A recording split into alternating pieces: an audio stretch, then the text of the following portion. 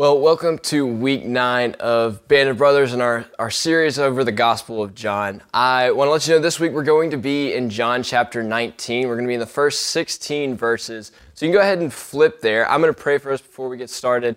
But while I'm praying, you go ahead and flip there. So, Father, thank you for today. God, just thank you for bringing us here today as we dive into your word. Lord, I pray that as we look at the story of you bringing your plan of redemption forward through the life of Jesus, I pray that we would see your actions there, and Lord, that we would just follow you wholeheartedly. Father, I pray that you would prepare our hearts and our minds as we dive into your word, and Lord, I pray that you would bless just our time in John chapter 19 today. Father, I pray that we would take what we learn and apply it to our lives, and Lord, it would be you speaking through me and not my words as you teach this passage.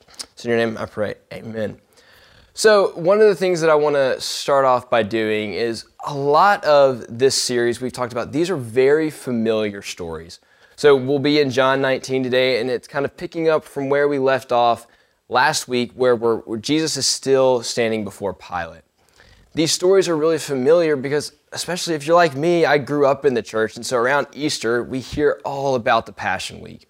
And so these are stories that we're familiar with, and a lot of times because of that, we tend to either go past some things, overlook some things, or we just kind of skip past this because we've heard these stories so many times.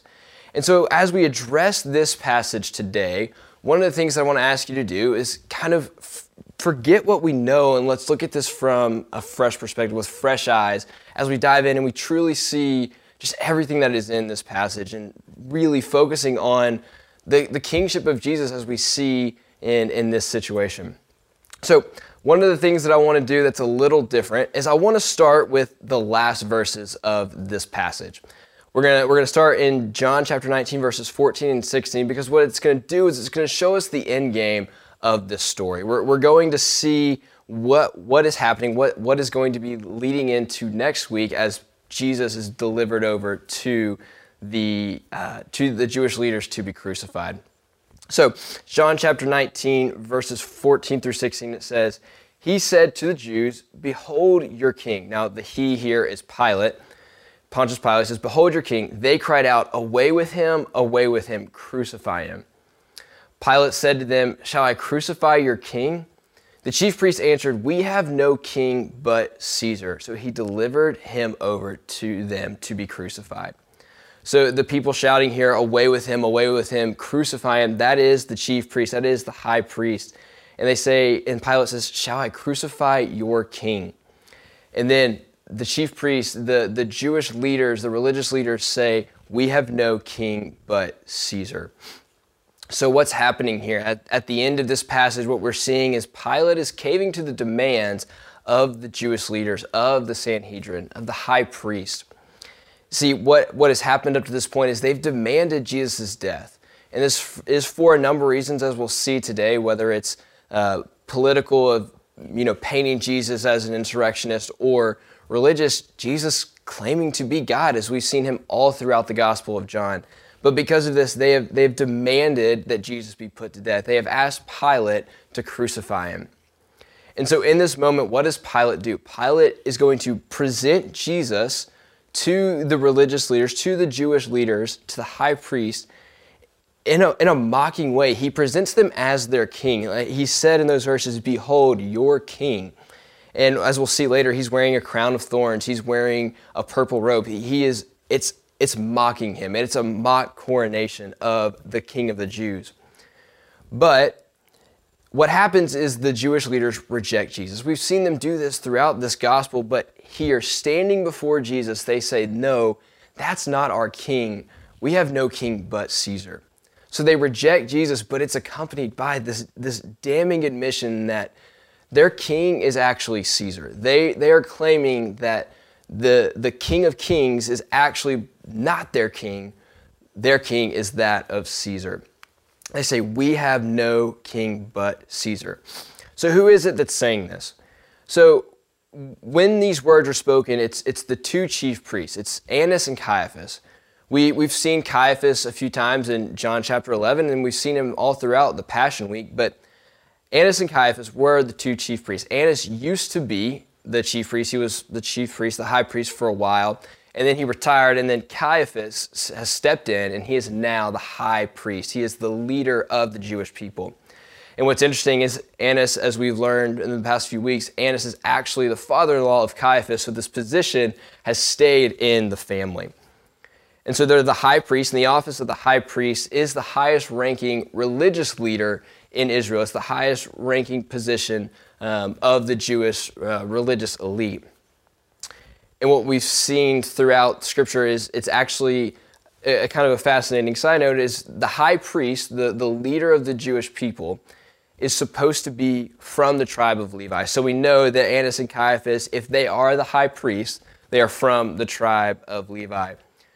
Here, the Baker Encyclopedia of the Bible defines the office of the high priest this way. It says, it's the highest office in the hierarchy of priests and Levites. It was the chief priest who alone went into the most holy place of the temple once a year to make atonement for the sins of the whole nation of Israel. Now, what does this mean? So first, again, we see that the highest religious office in the nation of Israel is the high priest, is the chief priest. So they were charged with leading the Jewish people, leading them in their Jewish faith. But what was one of the responsibilities is they, once a year, would go into the most holy place in the temple and prepare and give a sacrifice for the atonement, for the redemption of the sins of the people of Israel. They were the only one that could do that. And so this was one of the main responsibilities of the high priest, and we see that that responsibility comes from being the highest ranking religious official. So these are the people that are standing before Pilate, and they are the ones that are saying, them along with the Sanhedrin, that we have no king but Caesar. And so knowing this about their position, we learn that they should know better. They are highly intelligent. They were educated in the Hebrew Scriptures. They would have known, they would have seen all throughout the Old Testament, or they should have, that Jesus was fulfilling all of the prophecies that they saw. They were standing before the King of Kings and saw that he was doing this, but they didn't see it. They were blind to this truth. So them being these well-trained people in the Scriptures, and honestly, probably having the majority, if not all of it, memorized, they should have seen this, but their response to Pilate, their response to the King of Kings, speaks volumes about who they believe Jesus was, and it speaks volumes about themselves. You see, they say they have no king but Caesar, and that statement would imply, at the very least, that they are loyal to Caesar and they want to stay under his control, and that is who they worship. That is who they are pledging their loyalty to. But really, this isn't true. They weren't the biggest fans of Caesar. They actually just knew that their position of authority, their power, was all dependent upon his approval. You see, at the time, the Jewish leaders and the people of Israel were able to operate under really their own religious laws while Caesar was ruling over them. They were kind of given that freedom, and they knew that while they had that, they really needed to make sure that they had good standing with Caesar. And so they really knew what to say in these moments to make sure that Caesar approved of them. So their positions of power, their maintaining the status quo was dependent upon his approval. And so what we see here is that they're just a self-aggrandizing men who are only looking after their self-interest. They're not looking after here the people of Israel. They're not looking after what is best for them when it comes to their faith. What they're doing is they're trying to keep their own self-interest at bay. They are trying to maintain their authority and their power. And what happens is we see by this admission that they are completely blind to the truth. These were men who were able to stand in front of Jesus. They were talking with Jesus, walking with Jesus, yet they could not believe, they could not see that he was the King of Kings. He was the Lord of Lords. He was the Savior, the Messiah. So with that in mind, let's look at what Jesus actually says about these men. This is in John chapter 8. It says, "You are of your father, the devil." He says of these men that they are of the devil, and your will is to do your father's desires. He was a murderer from the beginning and does not stand in the truth, because there is no truth in him. When he lies, he speaks out of his own character, for he is a liar and the father of lies. So Jesus says that these men are of the devil. They're following after him. See, they're guilty of cultural compromise and spiritual complacency. Now, what do I mean when I say that? They're guilty of cultural compromise because they're doing and compromising their beliefs in order to maintain their position, in order to maintain their self-interest. They are trying to keep their place in culture. They're trying to keep their place in order to fit in. And so they're compromising their beliefs in that sense. And then spiritual complacency, guys, they are standing before the King of Kings, and yet they are rejecting him. So it's easy for us in this moment to look at them and say, what are you doing? Like you're the religious leaders of this country, yet, or of these people, yet you're rejecting the Messiah. You're rejecting the King of Kings. How easy is it for us to say that of them? But I think what we need to do is we need to look at Jesus' words to the Pharisees, to some people of the Sanhedrin, as we start having those thoughts. You see, earlier in John chapter 8, he says, "Let him who is without sin among you be the first to throw a stone." So this was spoken by Jesus to the Pharisees, but it applies to us today. It applies to us in this sense. We see that Jesus was telling the Pharisees that those who are without sin, they throw the first stone. So when we look at this passage, when we look at this well-known passage of John chapter 19, Jesus before Pilate, before the Sanhedrin, and we look at them and we say, God, what are you doing? You are standing before the King of Kings. How in the world could you be blind to this truth? How in the world could you reject Jesus in this moment? We need to ask ourselves, okay, let's back up. Are we guilty of the same thing? Are we guilty of cultural compromise? Are we guilty of moments where we come before culture, whatever it is, and we compromise our beliefs to maintain our status quo, to make sure that we fit in? Do we exhibit spiritual complacency? Are there moments where we are complacent in our faith and aren't really growing in it and aren't really seeking after the Lord? Now, guys, when I ask these questions, I'm not asking them on this high horse, because, guys, I've done this too. I have been in moments where I've compromised my beliefs because of culture. I am guilty of cultural complacency, and man, I have been complacent in my spiritual walk at times. And so I think as we read this passage, what we need to do is we need to look at the life of Jesus, or we need to look at the Pharisees, look at the Sanhedrin, look at these chief priests and say, okay, when in my life have I done that? Am I doing that now? Have we placed other kings, i.e. Caesar, have we placed other kings before the King of Kings? Do we have another king other than Jesus? So that is the end of this passage. That's where all things from here on out are going to be leading to as we dive into this passage today. And so think about these questions as we go through this story. Are we guilty of cultural compromise? Have we been spiritually complacent? And ultimately, have we placed another king before the King of Kings?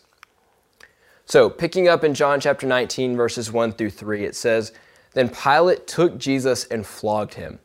And the soldiers twisted a crown of thorns and put it on his head and arrayed him in a purple robe.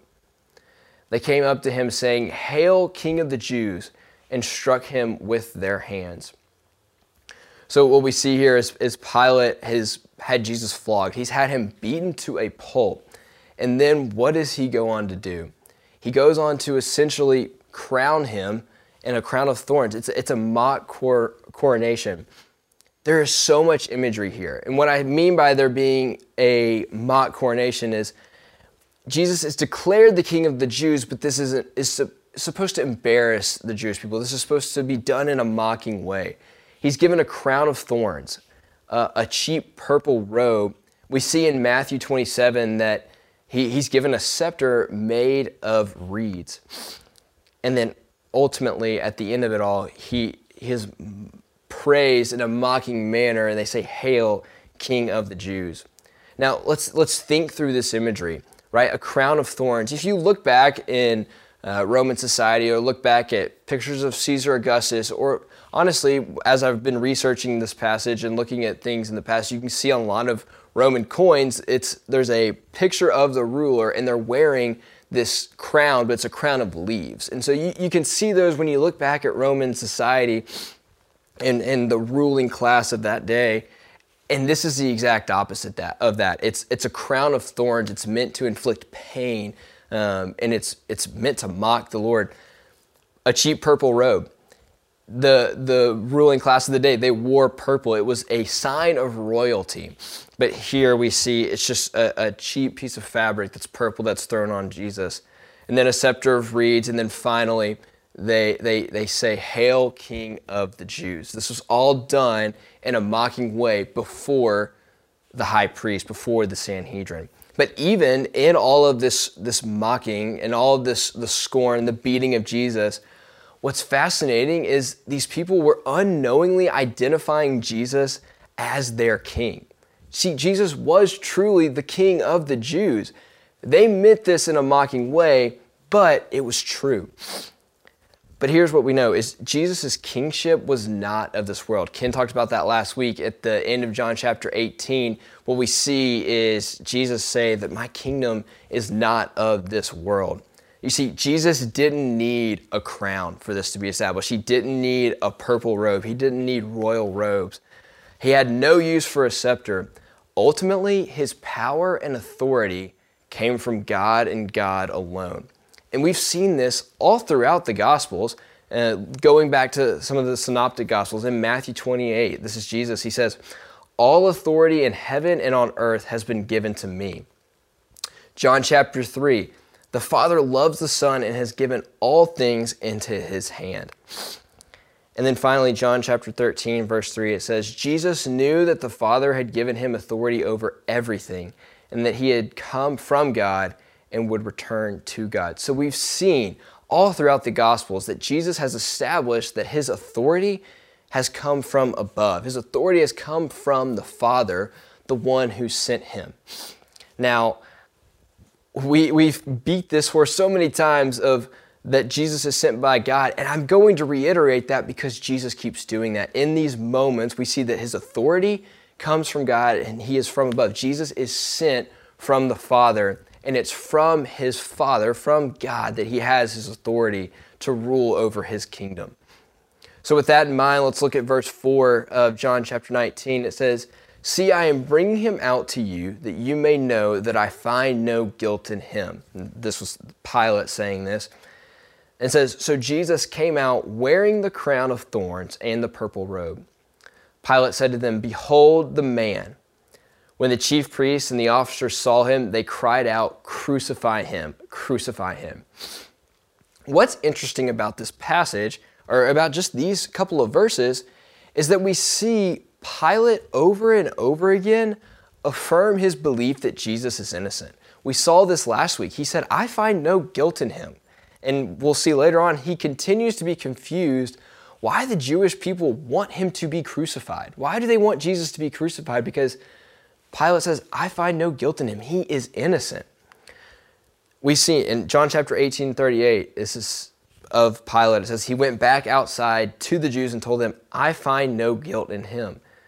In 19 verse 4, like what we just read, it says, "See, I am bringing him out to you, that you may know that I find no guilt in him." And then we'll see here in verse 6, it says, "Take him yourselves and crucify him, for I find no guilt in him." In this moment, Pilate is just throwing his hands up in the air. He's like, "Look, I have told you so many times that I find this guy innocent. I don't understand why you're wanting to crucify him. He is innocent. He is not guilty. I find no guilt in him. So you take him for yourselves and you crucify him, because I don't find him guilty." So this is huge. This is significant, very significant, that Pilate has found him innocent. You see, he has over and over again repeated this idea that he is innocent, that Jesus is innocent and is not guilty. But what's happening here is he is unknowingly affirming what the scriptures have predicted all along, what scripture has pointed to this entire time. Specifically in this passage in Isaiah, it says, speaking of Jesus, it says, he was despised and rejected, a man of sorrows, acquainted with the deepest grief. We turned our backs on him and looked the other way. He was despised and we did not care. Yet it was our weakness that he carried. It was our sorrows that weighed him down, and we thought his troubles were a punishment from God, a punishment for his own sin. But he was pierced for our rebellion and crushed for our sins. He was beaten so we could be made whole. He was whipped so we could be healed. All of us, like sheep, have strayed away. We have left God's path to follow our own, yet the Lord laid on him the sins of us all. You see, the Lord laid on Jesus on the cross the sins of all of us. He died on the cross for our sins. You see, Jesus was the guiltless dying on behalf of the guilty. This whole time, Pilate has said, this man is innocent. He is not guilty. And so when Jesus goes to the cross, he is the guiltless. He is the innocent person dying on the behalf of us, the guilty, the sinners. The Lord laid on him the sins of all of us, and he died on the cross so that you and I might have life. John chapter 1, verse 29 says of Jesus, behold, the Lamb of God who takes away the sin of the world. 1 Peter 3:18 says, for the Messiah also suffered for sins once for all, an innocent person for the guilty, so that he could bring you to God. So we've established this, and we know that Jesus is innocent. He isn't guilty. Pilate stands before the chief priest and says, this man is not guilty. I find no guilt in him. So what ultimately the chief priests are going to do, what the Sanhedrin was going to do, them delivering Jesus to the cross, it's an abomination. What they were about to do was an abomination. We see in Proverbs 17:15, it says, acquitting the guilty and condemning the innocent, both are detestable to the Lord. What the Sanhedrin, the chief priests, were about to do was deliver an innocent man over to be crucified, deliver an innocent man to be killed. They, over and over again in this passage, as we'll see, say, crucify him, away with him, crucify him. They were calling for this over and over again. And we've seen all throughout the Gospel of John that they have tried to make plans to put Jesus to death multiple times. This has been on their minds often, even though he is innocent. He is not guilty. And so what they're about to do is an abomination. It is detestable before the Lord. It's detestable to the Lord. So we see that they're demanding Jesus' death. They keep saying, crucify him. But what they don't know is they're actually demanding the very sacrifice that their sins require. You see, what they're doing here is something that's detestable before the Lord, but they're living in sin. They're all sinners. And the sacrifice that is going to come from Christ is a sacrifice required for their sins. You see, Jesus was the spotless lamb. He was the lamb without blemish. And his death covered the sins of those who believe in him, the death of the lamb without blemish. So with that in mind, let's pick up in John chapter 19, verse 7. It says, we have a law, and according to that law, he ought to die because he has made himself the Son of God. So what's happening here? We've seen kind of a two categories of objections to Pilate from the high priest.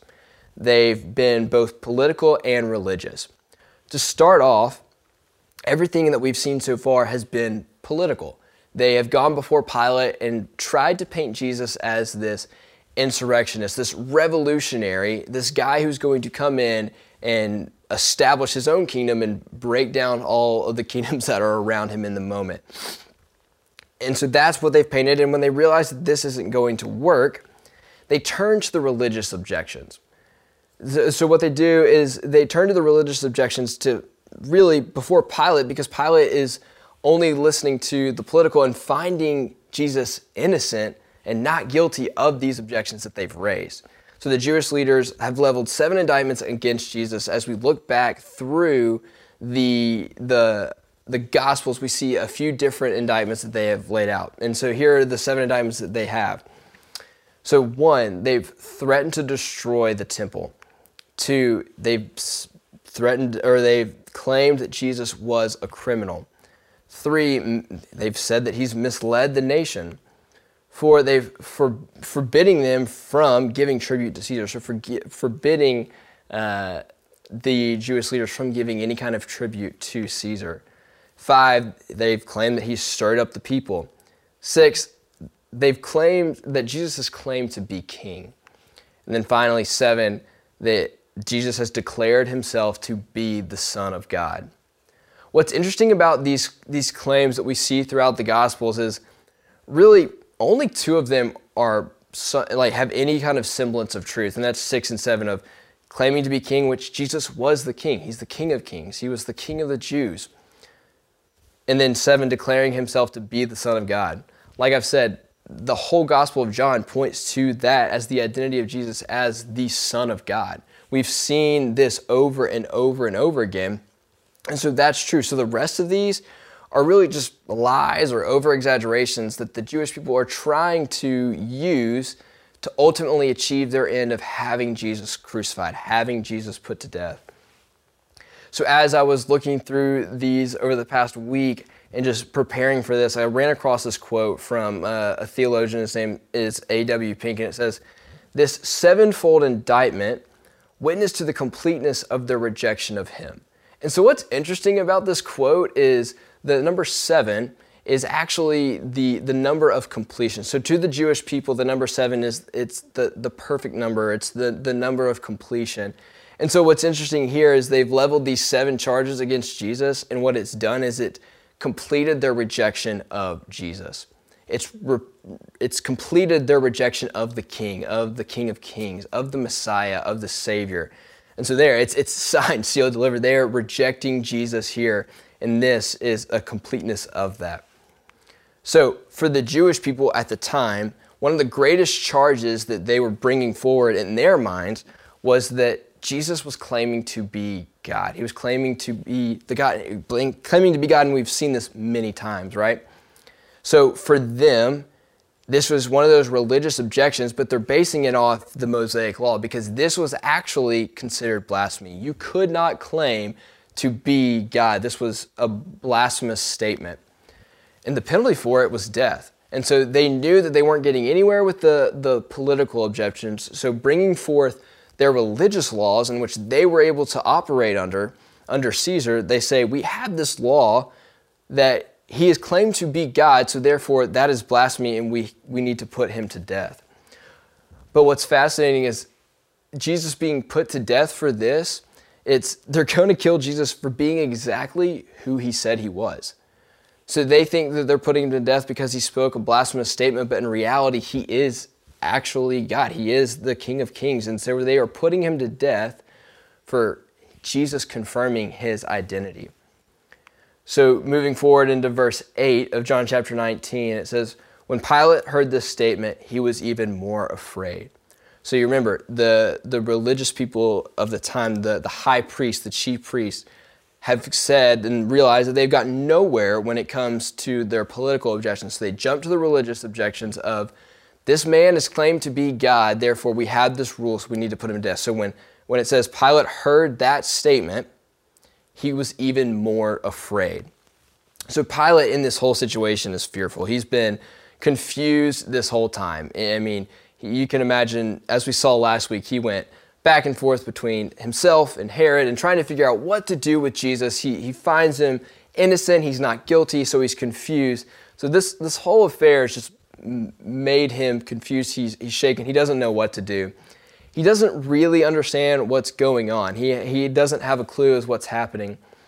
And to him, he believed that he was having to put to death somebody he found innocent. He has found no guilt in Jesus, and so he's confused as to why he has to put him to death, or why these people want him to put to death. I mean, if you remember last week, when Jesus is presented before the Jewish people, he says, why do you want to put this guy to death? What has he done? Like, I can't find anything guilty in him. And so he believed he was having to kill an innocent man. But what's interesting is we see in one of the other Gospels is Pilate's wife comes before him and has said that she had a dream that Jesus was innocent. And she said that she had a dream concerning Jesus and told Pilate, let this guy go. You don't want to have anything to do with this. Let him go. And so he's got the high priest saying, we want this guy crucified. And then he's got his wife saying, no, you need to let this guy go. And then Pilate thinking to himself, I think he's innocent. And so there's just so much going on, and Pilate's confused. He's scared, especially as he sees these high priests bring forward this religious objection. He doesn't know what to do. He's scared. He's fearful. So in John chapter 19, verses 9 through 10, here's what it says. So he, Pilate, entered his headquarters again and said to Jesus, where are you from? But Jesus gave no answer. So Pilate said to him, you will not speak to me? Do you not know that I have the authority to release you and the authority to crucify you? So being in this fearful state, this confused state, Pilate enters into his headquarters again and goes before Jesus and says, where are you from? I'm confused about who you are. What are you doing? Where are you from? What's going on? And Jesus doesn't answer him. In this moment, we see Pilate's pride, his arrogance come forward, because what does he say? He immediately says, you're not going to speak to me? And he views this non-answer of Jesus in a pompous light, because he says, are you not going to speak to me? Do you not know? Essentially saying, do you not know who I am? Do you not know that I have the authority to put you to death and the authority to release you? Essentially, Pilate's saying, like, look, you better answer my questions, because I have all the authority here. I have the power in this situation. I am in control. You see, all of the people involved in this situation, whether it's Pilate, the high priest, whoever, Herod, they all think that they're operating in their self-interest and they're operating with control of the situation.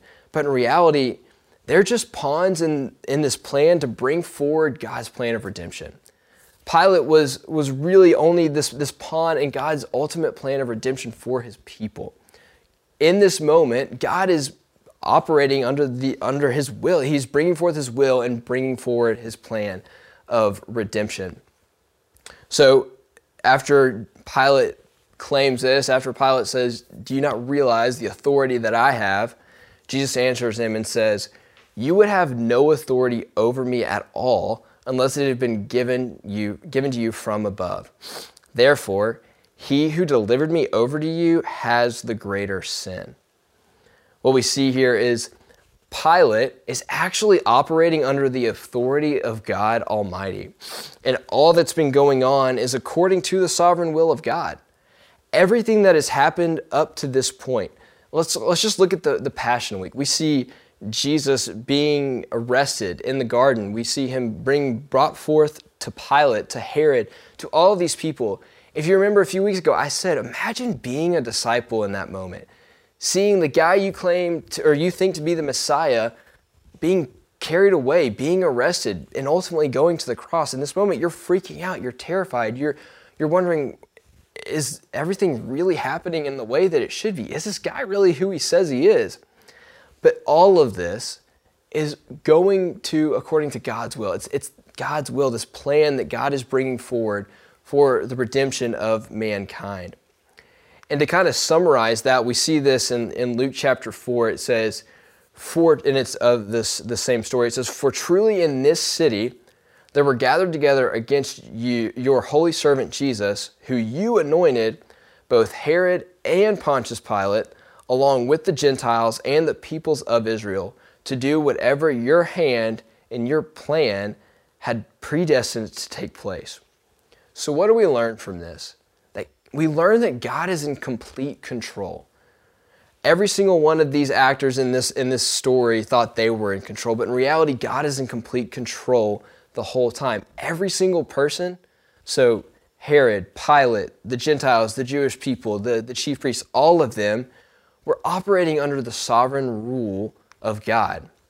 They were just instruments in the hand of God to bring forward his will, to accomplish his will of redeeming people, of bringing redemption through Christ's death on the cross.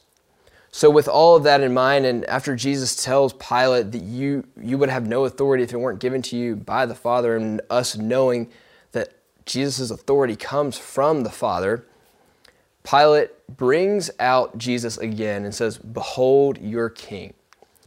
And what's fascinating about this is in John chapter 11, we saw Caiaphas do something kind of similar in the sense that he was unknowingly speaking truth, and Pilate's doing the same thing here. We see Jesus again being brought out in a crown of thorns and a purple robe. He's got the scepter of reeds, and people are screaming, the soldiers are screaming, "Hail, King of the Jews." And he's speaking truth because Jesus truly was the King of the Jews. So everything in this story is going to continue to point to the reality of Jesus' identity. We started looking last week at the kingship of Jesus and how John focuses on that immensely, especially in these last few chapters, that Jesus is king. He is bringing forth his kingdom. He is the King of Kings. So he makes the kingship of Jesus the central theme moving forward. And where do we see this? We see this in the kingly attire, right? The crown of thorns. And all of this is in a mocking way, but the crown of thorns, the purple robe, the scepter, the adulation of Jesus saying, "Hail, King of the Jews." John is pointing to the kingship of Jesus in all of this. And so when Pilate declares this and presents Jesus in front of the high priest, he says in a mocking way, "Look, this is your king. Behold your king.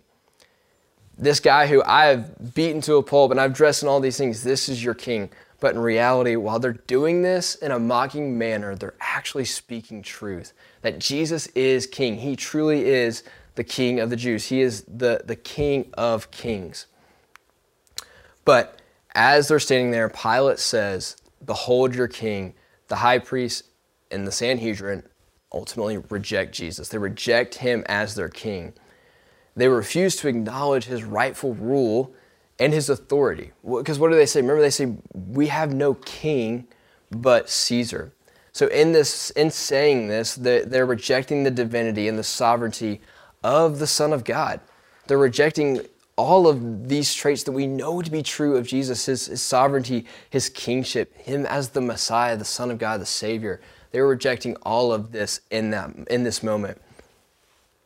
And not only are they rejecting it, they say, "We have no king but Caesar." You see, they knew what they needed to say in order to get Pilate to do what they wanted him to do. They knew the things that they should say to maintain their approval from Caesar, but also how to get Pilate to ultimately send this guy to the cross to be crucified. They thought by saying, "We have no king but Caesar," that they were condemning Jesus to his death. But in reality, they were condemning themselves. In reality, they were bringing forth their complete rejection of Jesus as king. They were completely rejecting Jesus as the Messiah, as the Savior, as the Son of God. Everything that we've seen him declare of his identity, they were rejecting this. And so with that in mind, I want to read John chapter 3, verses 17 through 19. And here's what it says. It says, "For God did not send his Son into the world to condemn the world, but in order that the world might be saved through him. Whoever believes in him is not condemned, but whoever does not believe is condemned already, because he has not believed in the name of the only Son of God. And this is the judgment. The light has come into the world, and people loved the darkness rather than the light, because their works were evil." You see, in the last part of that verse, again, we see John going back to the references of light and dark. The light has come into the world. The King has come into the world. Jesus has come into the world, and the people loved the darkness rather than the light. Right now, as Jesus is standing before the high priest, as he's standing before the Sanhedrin, and Pilate points to him and says, "Behold your king," they say, "We have no king but Caesar." And in that moment, they are choosing the darkness over light. So this is, the light has come into the world, Jesus has come into the world, but the people have loved the darkness rather than the light. So going through this passage and going through especially this moment of their rejection of Jesus, we have to ask ourselves, okay, what about us? Where where do we do what the high priests were doing here? Are we an innocent bystander in this story? Are we going to be the first people to stand up and throw a stone at the high priest and say, how in the world could you do this? Like, you had Jesus walking in front of you, speaking to you, and you still rejected him. Are we going to be the ones that cast those stones at the religious leaders of Israel? Or are we complicit in this as well? Are we complicit and culpable of the same actions that the religious leaders were taking during this time? You know, have we made Caesar our king? Have we said the phrase, we have no king but Caesar? Now you can fill that blank with anything, but have we made something a king rather than Jesus? Guys, we can be guilty of replacing Jesus as king. We do this all the time. And again, I'll reiterate, I'm not saying this on a high horse. I'm saying this because I've done this as well. So I think what we need to do in this story is take a step back and look, where in our life have we made something else king rather than Jesus? We do this when we demand our own way, seeking our autonomy. Think back to last week. We looked at a lot of the Garden of Eden. We looked at just different stories at the beginning of Genesis and throughout Scripture. A lot of what we've done is sought our own autonomy, seeking to make our decisions our own way. We want to do things our own way. And so in that, we're making that a king over Jesus. When we battle for our rights, when we place our faith in men, ultimately, when we put our hope in the things of this world, what we're doing is we're placing those things in the slot there of Caesar. So we have no king but faith in men, hope in the things of this world. Guys, ultimately, at the end of the day, if we put our hope, our faith in anything but that of Christ, it's going to fail us every time. I love when we place our faith in men. I mean, ultimately, man is going to fail you every time. And so we are guilty of replacing Jesus as king by replacing him with anything other than himself. So as we go through this week and this lesson, what we need to do is ask ourselves, are we guilty of submitting to the rule of a king other than the true King of Kings, other than Jesus himself? And so I want us to think about that as we go into these discussion questions. The first one says, what are the false kings in your life? Take a few minutes to consider the following statement and share what you might put in the blank. I have no king but. So what I want you to do here is just in an introspective way, fill in the blank. I have no king but. We saw the high priest say they have no king but Caesar. What in your life have you replaced Jesus with? What is king in your life other than Jesus? The second question says, Pilate was a bit overconfident when it came to his authority. In what ways do you suffer from the same problem? Why is it so important that we understand and submit to the authority of Jesus? And lastly, Peter reminds us that the Messiah also suffered for sins once for all, an innocent person for the guilty, so that he could bring you to God. That's the 1 Peter verse that we read earlier. Why is it so important that we recognize the innocence of Jesus and our own guilt? Why is it important that we understand that Jesus Christ was innocent? He was not guilty. He lived a perfect, sinless life. Why is it important for us to understand and recognize his innocence and then also admit and know and take responsibility for our own guilt, our own sin? I'm going to pray. Father, thank you for today. And God, just thank you for this beautiful passage of just reminding us who you are.